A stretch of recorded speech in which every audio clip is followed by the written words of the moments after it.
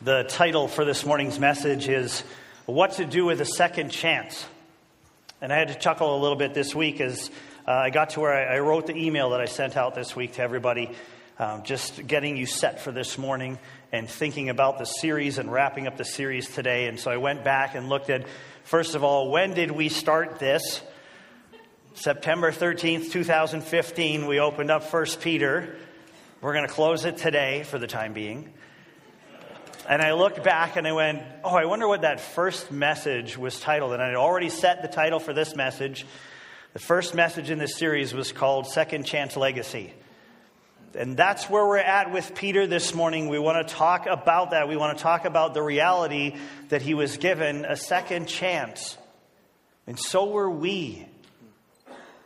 And so before we get into the word this morning, before we get into our message, Matt and the band are going to sing a song for you that's called I Can't Take the Pain, and it has to do with Peter's life. And I want our heads to be there. I want us to go back and try to get into Peter's life and what he experienced and all that led up to Christ's crucifixion and the pain that Peter felt at that point when he had abandoned Christ. And then we're going to talk about the second chance that Peter was given. So enjoy this song and allow your mind to go there and get into that place where Peter was before Jesus was crucified and where his head and heart must have been, because it deeply affected who he was later on. This is called I Can't Take the Pain.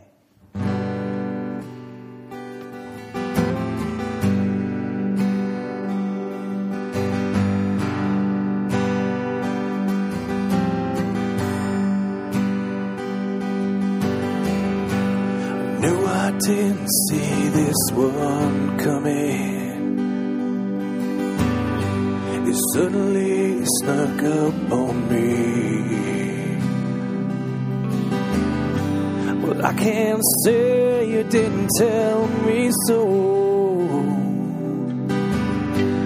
I can't say you didn't warn me, but I can't take the pain of knowing that you, and I can't bear the shame of knowing I was wrong.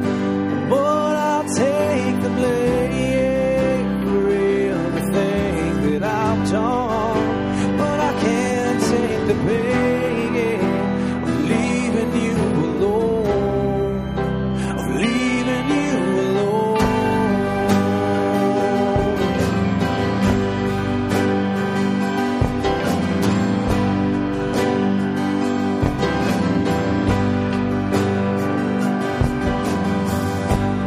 I was there when they accused you, but I guess I was too afraid. And not just once, and not just twice, but 3 times I denied your name. Well, I can't take the pain of knowing that I left you, and I can't bear the shame of knowing I was wrong. But I'll take the blame for everything that I've done. But I can't take the pain of leaving you alone, of leaving you alone. I never thought I'd get even a second chance, but you gave in and so much more. And then for every time I ever deny you, ask me if I love you. Well, you know I do, Lord.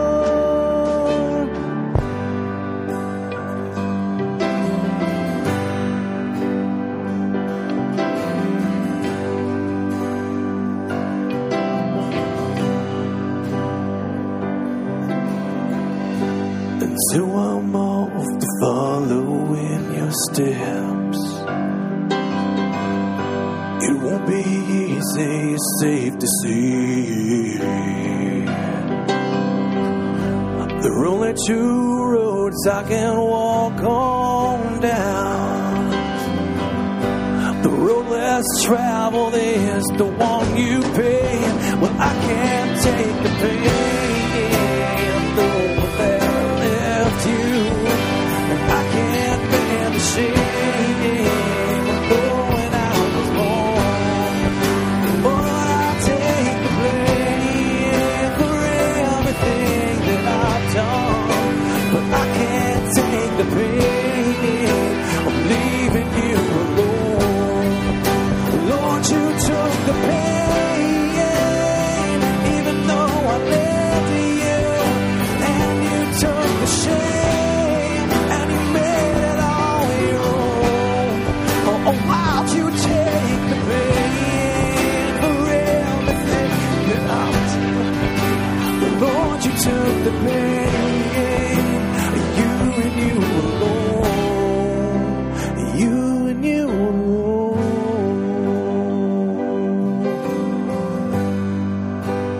you and you alone.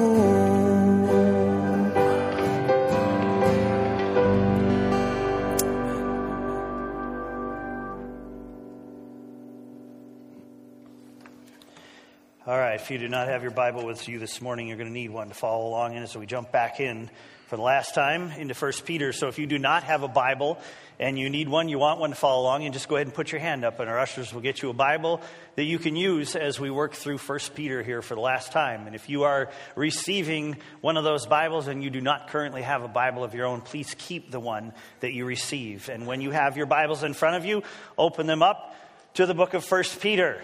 We're going to jump all over the place in 1 Peter today, look at a number of different things as we wrap this series up.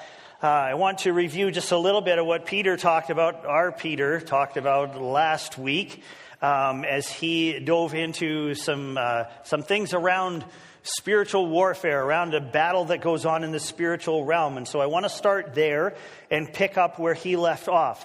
So look at 1 Peter chapter 5, verse 8. 1 Peter 5, verse 8. This is where we went last week.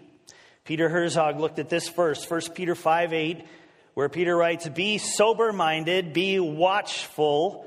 Your adversary, the devil, prowls around like a roaring lion seeking someone to devour."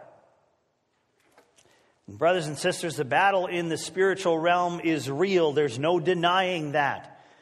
And you and I are targets in that battle. However, we have to see this. There's a however. Peter's warning to be sober-minded and watchful leaves us a little rattled, but the very next verse should help us settle that rattling. Look at verse 9. Peter says, resist him.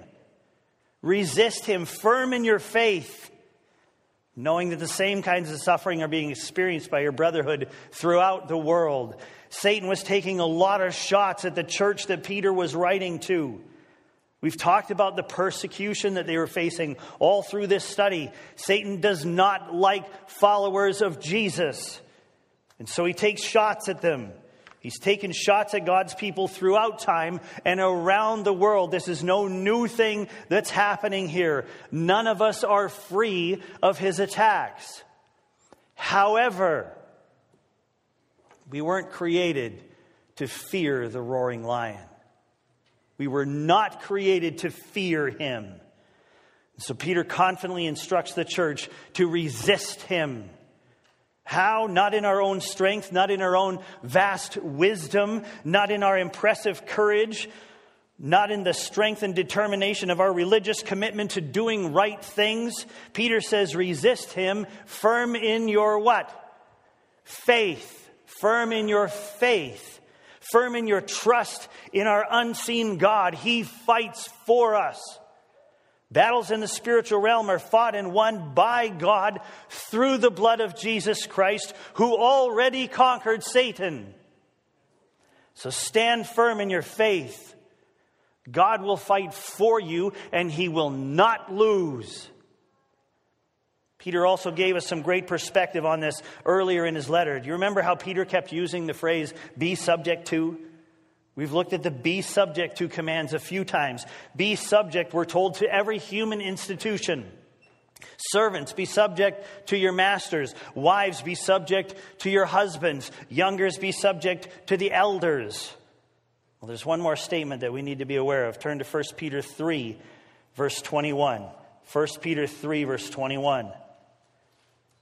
Where Peter writes this. He says, baptism, and we're going to do one of these next Sunday, which corresponds to this, and he's referring to Noah's story of the flood, now saves you, not as a removal of dirt from the body, but as an appeal to God for a good conscience through the resurrection of Jesus Christ. And now he's going to describe Jesus Christ. Look at this.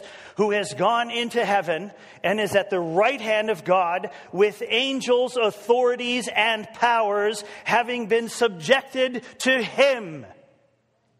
That's where it is. Jesus Christ is King. And Satan, the roaring lion, has been subjected to Jesus Christ. He is subject to Jesus. Satan's days are numbered. Satan's power is limited. Satan's impact is temporal. We will only feel it for a short while, church. And here's one more beautiful promise found at the end of Peter's letter. Drink this in. 1 Peter 5, verse 10 and 11. Believe this. Look forward to this. Yearn for this. 1 Peter 5, 10 and 11. And after you have suffered a little while, the God of all grace, who has called you to his eternal glory in Christ, will himself restore, comfort, strengthen, and establish you. To him be the dominion forever and ever. Amen. Church, we will only suffer for a little while. And even if a little while is your whole life here on earth, the suffering will end soon. It's not going to last forever. For now it has a purpose. Believe that. It has a purpose. But once this life has passed, it'll be gone forever. And that will happen through the restoration, the confirmation, the strengthening, and the establishing that our loving, perfect, eternal Father will complete in us. God will restore you to perfection. God will confirm his image in you. God will replace your earthly strength with a limitless strength that will last forever. God will establish you in his kingdom to live with him for all of eternity. So do not fear the roaring lion. He can only get to you for a short while. He is subject to Jesus Christ. His power is limited. His time is running out. His permanent loss is guaranteed. To God be the dominion forever and ever. Amen. Starting next week, we're going to celebrate what that means for our lives right now. We're going to spend the next few months looking at what it means to live free in Christ. Freedom is going to be the theme of our series. We need to explore together what it means to live free. In Galatians 5:1, Paul writes, "For freedom Christ has set us free. Stand firm, therefore, and do not submit again to a yoke of slavery." We need to know, church, what it means to live in freedom in this world. And that's what we're going to study together. And we need to do more than just know what it means. We need to live free. And pray that God leads us to freedom during the next few months as we look at the things that we need to be free of. All right, let's close out 1 Peter. I'm not going to get into who Silvanus was, or which Mark Peter is referring to, or who the woman at Babylon is. Those are Peter's final greetings that he passes along at the end of his letter in chapter 5, verses 12 and 13. We are also not going to practice greeting each other with the kiss of love. That's verse 14. I'll let you interpret that one on your own. What I want to do this morning with the rest of our time here is to look at 3 things that we can take away from our study of this insightful, encouraging, convicting, affirming letter. What do we take away from this? Peter's life is, to me, the greatest example I have of the depth of God's grace when it comes to second chances. Peter blew it. I've blown it, you've blown it, but God's grace is still available no matter how bad we've blown it. And through Peter's life, I can see what my life could look like on the other side of my second chance, or on the other side of my 2,972nd chance. So I want us to consider, based on what we've seen and heard in 1 Peter, what we could do, what God could do with our second chances based on what we see here in Peter's life. What do we do with a second chance? There are three things that I'd like us to consider as we close this book. There are many, many more things that we can take away from 1 Peter, and we have as we've gone along. These are just three things for us to consider if we're going to allow the book of 1 Peter to have a permanent impact on our lives. And I hope that you will not leave this study having merely gained some more biblical knowledge to be stored away in your big Bible file in your head. It's not why God's people study His Word. We study His Word to be changed by it. We study His Word to become more like Jesus. We study His Word to draw God near to us and us to Him, where we can be more deeply influenced by Him.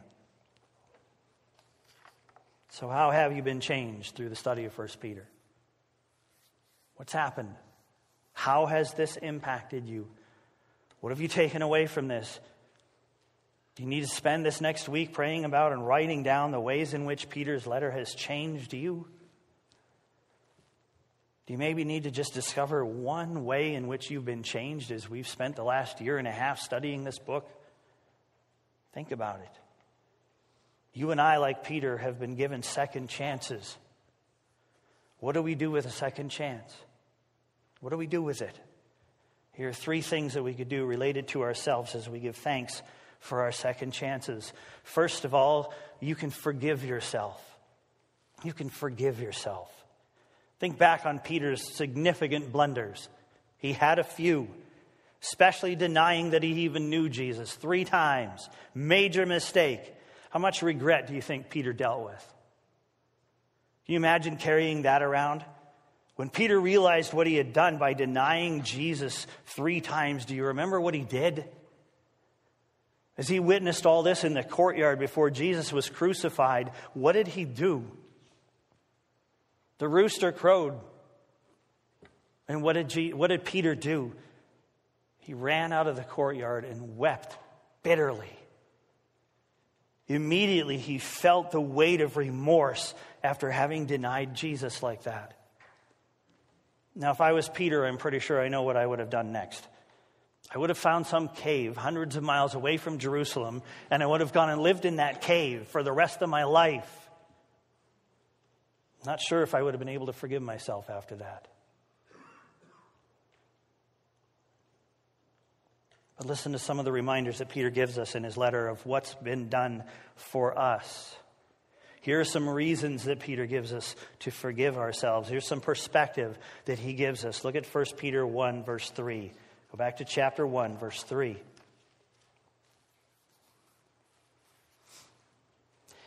Peter writes, "Blessed be the God and Father of our Lord Jesus Christ, according to His great mercy. Instead of giving us what we deserved for the ways that we denied Him, for our disobedience, according to His great mercy, He has caused us to be born again to a living hope through the resurrection of Jesus Christ from the dead." That's what's come our way. Go to verses 18 and 19 in that first chapter. Peter says, "Knowing that you were ransomed from the futile ways inherited from your forefathers, not with perishable things such as silver or gold, but with the precious blood of Christ, like that of a lamb without blemish or spot." We were ransomed, church, ransomed. Therefore, that's been paid off. What's in our past has been paid off. We've been ransomed. Chapter 2, verse 10. "Once you were not a people, but now you are God's people. Once you had not received mercy, but now you have received mercy." All of this a picture of what it means to be forgiven. Chapter 2, verse 24 and 25. He writes, he himself bore our sins in his body on the tree, that we might die to sin and live to righteousness. By his wounds you have been healed, for you were straying like sheep, but have now returned to the shepherd and overseer of your souls. God states through Peter that we are now new people. We do not, should not carry the weight of our past failures around with us. God declares that we are born again, ransomed, now his people, alive to righteousness, and no longer straying. And that's just in the first 2 chapters of this letter. No matter how badly your first chance went, let it go. If you have confessed your mistakes and sought God's forgiveness, let go of it. Let go of that first chance. If you have not acknowledged that mistake and confessed it or them to God and sought his forgiveness, you will carry that around with you for the rest of your life. But if you have turned it over to God, if you have sought his forgiveness, release that. God gives us second chances with the intent to give us the grace that we need to live free of our past mistakes. Accept his gift. I believe, based on what we see in 1 Peter, that Peter did accept God's gift. I see in his letter a man living free of his first chance. Peter didn't allow his humanity to get in the way of God's eternal identity and purpose for him. Peter, when he wrote this letter, was clearly living as a man born again, ransomed, belonging to God, alive to righteousness, and no longer straying. That said, I do not believe for a moment that Peter was perfect at that point. I believe that he struggled, but I don't see him struggling with remorse. I see him confidently moving forward into what God had for him next. Church, forgive yourself. Forgive yourself. If God has forgiven you, which he promises to do if we confess and seek forgiveness, then you can forgive yourself. We can forgive ourselves. Learn from your mistakes. Accept God's forgiveness. Cast your cares on God and move forward. And if you're struggling this morning with the weight of your past, look to Peter as your inspiration. Follow his lead. God forgave Peter. What you've done may even be worse than what Peter did. It may not be as bad as what Peter did, but God wants you to release all of it to him. And let him remove it from you so that you can live free. More to come on this subject in our Freedom series. The second thing that I want us to consider in response to God giving us a second chance is this. Know yourself. Know yourself. At the very beginning of Peter's letter, he made it clear that the people he was writing to had an identity. He stated their identity in chapter 1, verse 1. He said, to those who are elect exiles. To those who are elect exiles, there is our identity. To those who have been chosen, to those who have been picked out by God to receive salvation, to those who have been adopted into God's family. Most of you know that I'm an adoptive dad, and I love that. All our boys, all 3 of them are adopted. And I thought back as I was writing this on their stories, on how it happened. I looked back to those adoptions. I looked back to the reality with our first one, that we were in Seattle, Washington, when we got a call that a kid had been born and that his birth mom had picked us. And we then took on this mission of getting from Seattle, Washington to Oklahoma City as fast as we possibly could. We pursued Liam. We went after him. We drove like maniacs for 2.5 days to get to Oklahoma, to get this child that we had adopted. A couple months later, Jude came along. We were in Michigan at the time. We got this call about a baby born in Oklahoma whose birth mom had chosen us. And we drove from Michigan to Oklahoma to go and get this child that we were adopting, that God selected for us to adopt. 3 years later, we were in Michigan again. And we got a call about a baby that had been born in Oklahoma. And we drove to Oklahoma. And we picked up this child that we were adopting. And this gives us, church, a very real picture of what it means to be God's elect. God adopted us. He adopted you to be His child. Now think about the reality. Think about the cultural Christian reality of how we view our salvation a lot. We chose Christ. We chose to accept Christ as if He needed our acceptance. We chose. It was our deal. It was our... No! God chose us. And God pursued us. God drove like a maniac to wherever you were to find you and adopt you into His family. That's what it means to be elected, chosen by God. He chose us. He pursued us. He went after us with everything He had to make us a part of His family, to make us His son, His daughter. That's our identity. It's not about us choosing Him. Us finally deciding that, yeah, I guess He's okay.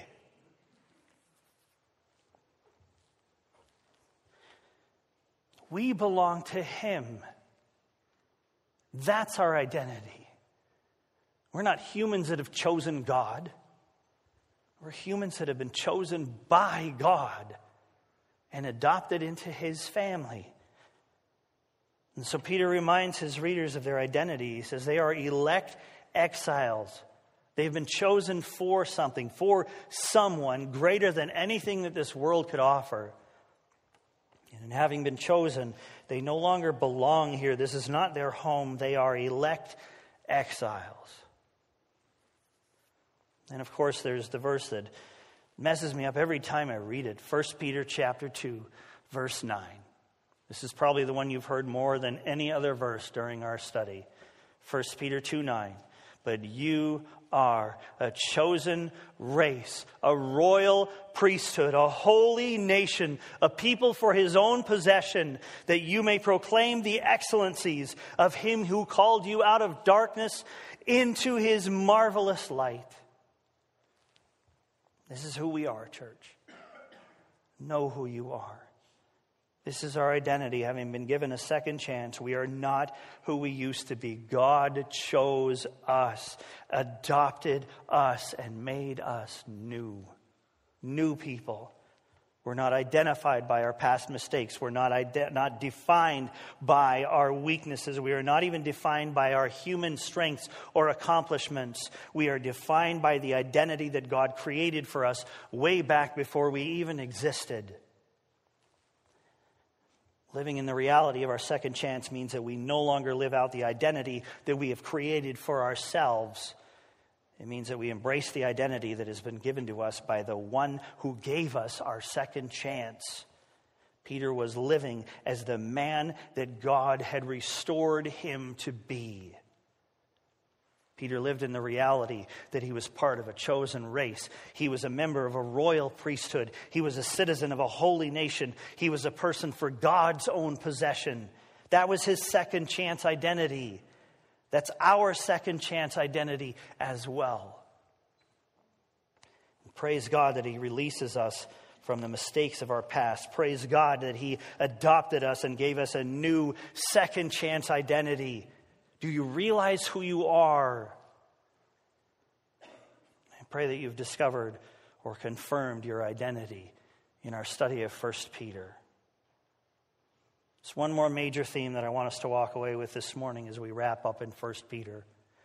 And here's how I want to illustrate these three things. We talked about forgive yourself, know yourself, and now this next one. When you think about forgiving yourself, we're talking about your past. We're talking about what lies behind us. Forgive yourself. When we talk about knowing yourself, we're talking about right now, in this moment, in this day and age. Who are you? Who am I? Know yourself. And as we look forward into the future, as we look at our steps ahead, Peter encourages us to humble ourselves. Humble yourself, church. Forgive yourself, know yourself, and humble yourself. At least 3 times in our letter, Peter's exhorted the church to be humble. This was not one of Peter's human strengths. Peter was the one who had the nerve to rebuke Jesus. Peter was the one who declared in front of the disciples that even if they all fell away from Jesus, he never would. Peter struggled with humility. But along the way, on his second chance road, Peter discovered humility. 1 Peter 3:8. In 1 Peter 3:8, he writes, "Finally, all of you have unity of mind, sympathy, brotherly love, a tender heart, and a humble mind." 1 Peter 5:5. "Likewise, you who are younger, be subject to the elders. Clothe yourselves, all of you, with humility toward one another. For God opposes the proud, but gives grace to the humble." And then the very next verse, verse 6. "Humble yourselves, therefore, under the mighty hand of God, so at the proper time he may exalt you." Now I need us to acknowledge something about second chance Peter. If we look back through the book of 1 Peter, we're going to find a long list of biblical standards that we're being instructed to live up to. It's an exhausting list. I went back and pulled some of them out. Listen to what I hear. Obey Jesus. Rejoice in suffering. Prepare your minds for action. Be sober-minded. Hope only in God's grace. Do not be conformed to your human passions. Be holy in all your conduct. Conduct yourselves with the fear of God. Purify your souls through obedience. Love one another earnestly. Put away all malice and deceit and hypocrisy and envy and slander. Long for pure spiritual milk. Proclaim God's excellencies. Abstain from the passions of the flesh. Keep your conduct among the Gentiles honorable. Be subject to every human institution. Do good. Live as people who are free. Honor everyone. Love the brotherhood. Fear God. Honor the emperor. Be subject to your employer. Do good even to the unjust. Wives, be subject to your husbands. Be respectful and pure in your conduct. Let your adorning be found in the hidden person. Husbands, live with your wives in an understanding way. Honor your wives. Have unity of mind, sympathy, brotherly love, a tender heart, and a humble mind. Do not repay evil for evil or reviling for reviling. Bless others. Turn away from evil. Seek peace and pursue it. Honor Christ the Lord as holy. Make a defense for your faith. Think like Jesus. Be sober, be self-controlled and sober-minded. Show hospitality without grumbling. And I'm going to quit there. That's not even all the way through chapter 4. Peter once again sets the Christian living bar very, very high. Now, before all the wind is taken out of your sails, let me add some critical perspective here. We were feeling pretty good thinking about God restoring us and forgiving us. We were feeling pretty good about our second chance identity, and then here I had to go and pour the guilt on you about the level of holiness that you're expected to pull off.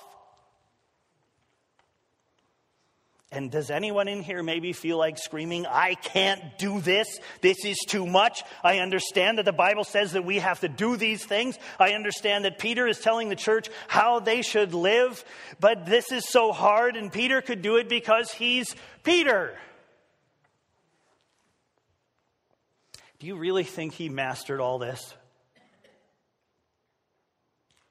Do you think that the same Peter who regularly completely missed the point that Jesus was making could suddenly pull all this off? I don't. I think that Peter just might have been someone who felt like screaming, "I can't do this," as well. I want you to think about this. Peter spent 3 years with Jesus Christ, the Son of God, the Messiah, God in the flesh. He walked with him. He was close to him. He shared everything with him. They spent hours and hours and hours of every day together. Peter was with Jesus. Jesus was there telling him, "This is what you should do. This is how you should live. This is how you should think. This is what it means to be me, to imitate me, to be transformed into my likeness. Here's what it is." And Peter was right there with Jesus, right there, face to face, in person that whole time. And he screwed up over and over and over and over again. And now here's Peter in the book of 1 Peter as we're reading, as it's been revealed to us. Here's this Peter that seems amazing. He's got it all together. He's got all the answers. He's teaching the church how to do what he struggled so hard to do. But it really seems like he's doing it.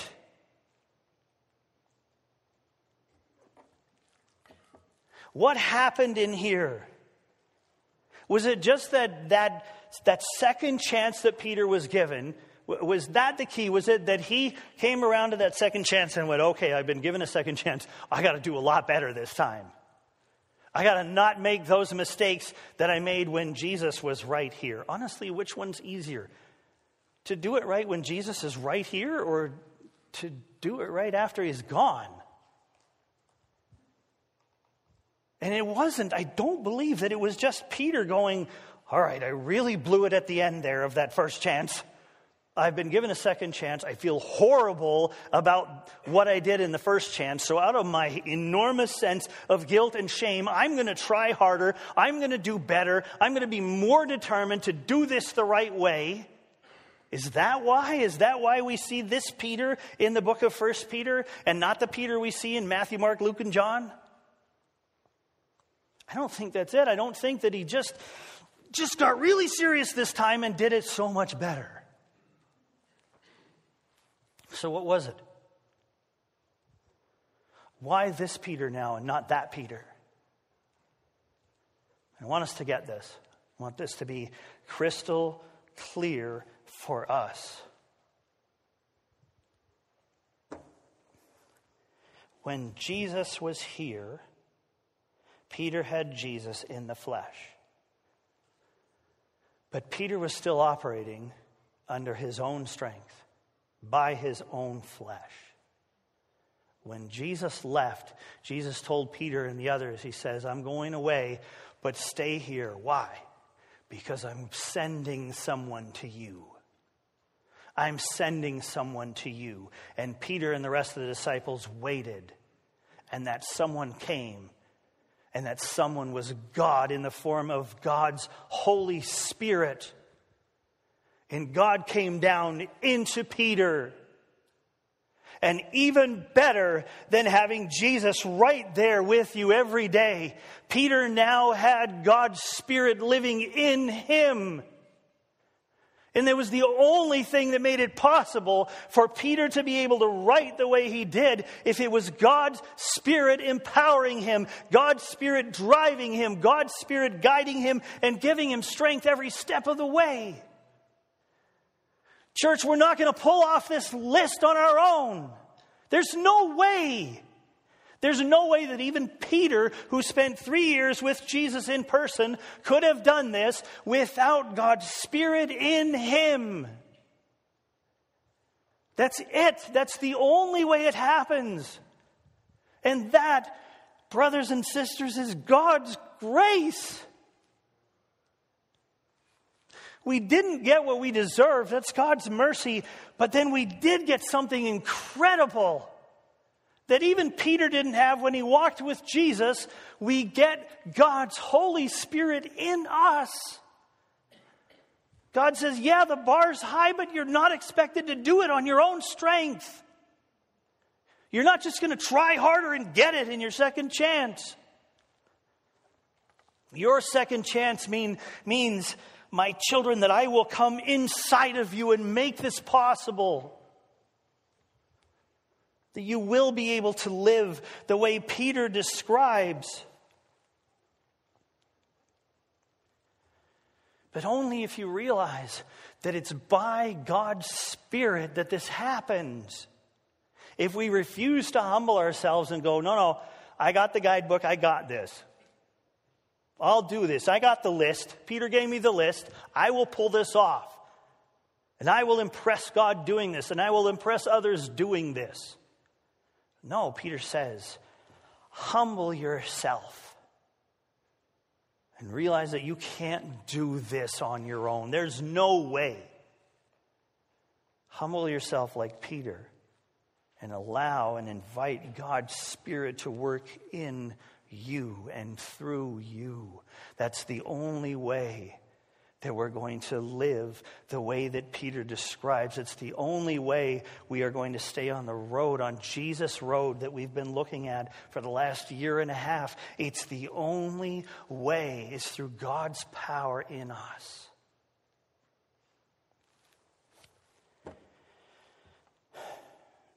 And so Peter encourages the followers of Jesus that he's writing to humble themselves. Church, he says, get yourselves in line with God's power.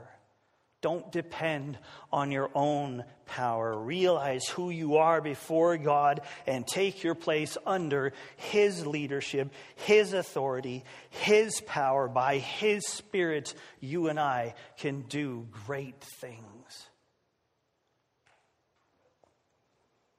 So, church, humble yourselves.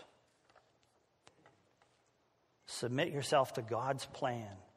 Surrender yourself to God's power.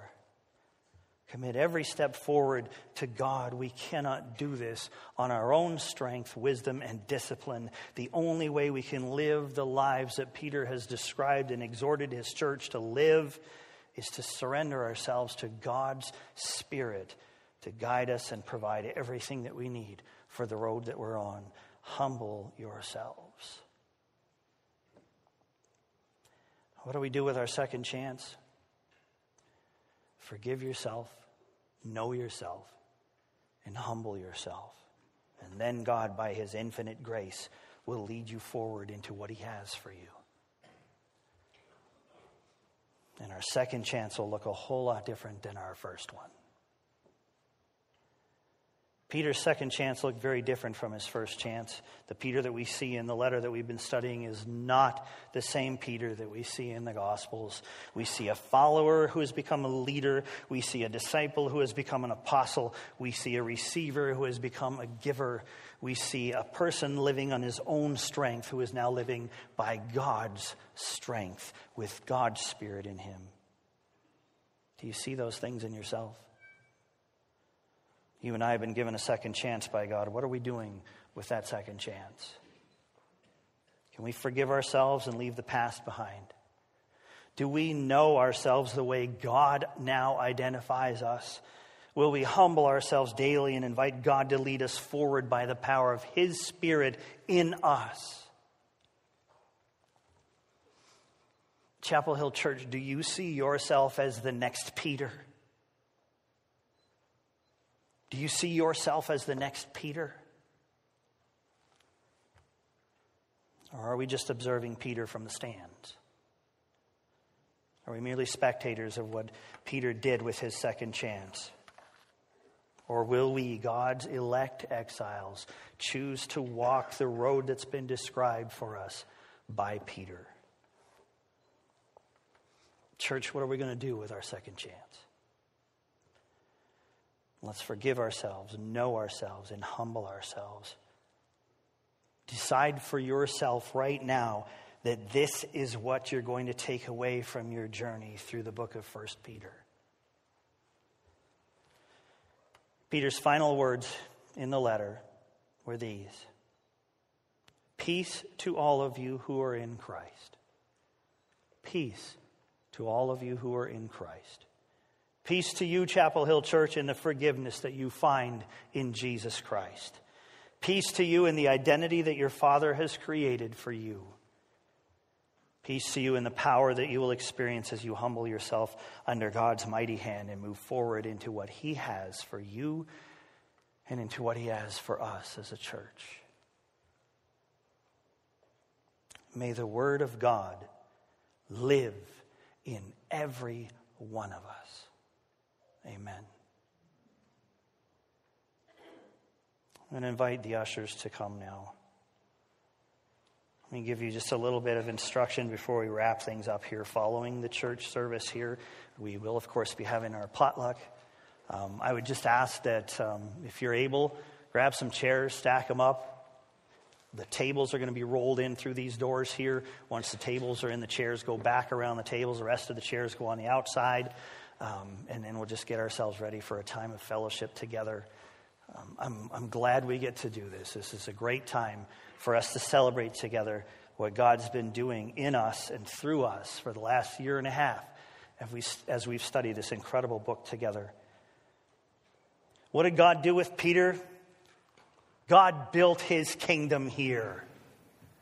God built his kingdom through people like Peter throughout history. And I would invite you to allow God to build his kingdom through you. You be the next Peter. Let's move his kingdom forward as we walk Jesus' road.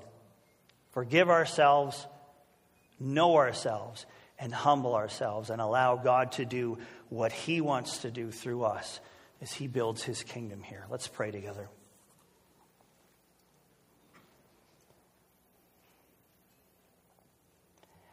Father, thank you for the book of 1 Peter. Thank you for your word, for the Bible. Thank you for the easy access that we have to your word and to all kinds of things that go along with it to help us understand it, to help us see where it came from, when it was written, the cultural context in which it was written, all of these different things we can discover. Thank you that we are blessed, privileged, that we have the luxury of digging into something like the book of 1 Peter and being able to see so much of the picture. God, you've given us this tremendous freedom to do this. You've given us this incredible access. You've given us your Spirit to open up your word to us. All part of our second chance. God, show us what to do with this second chance.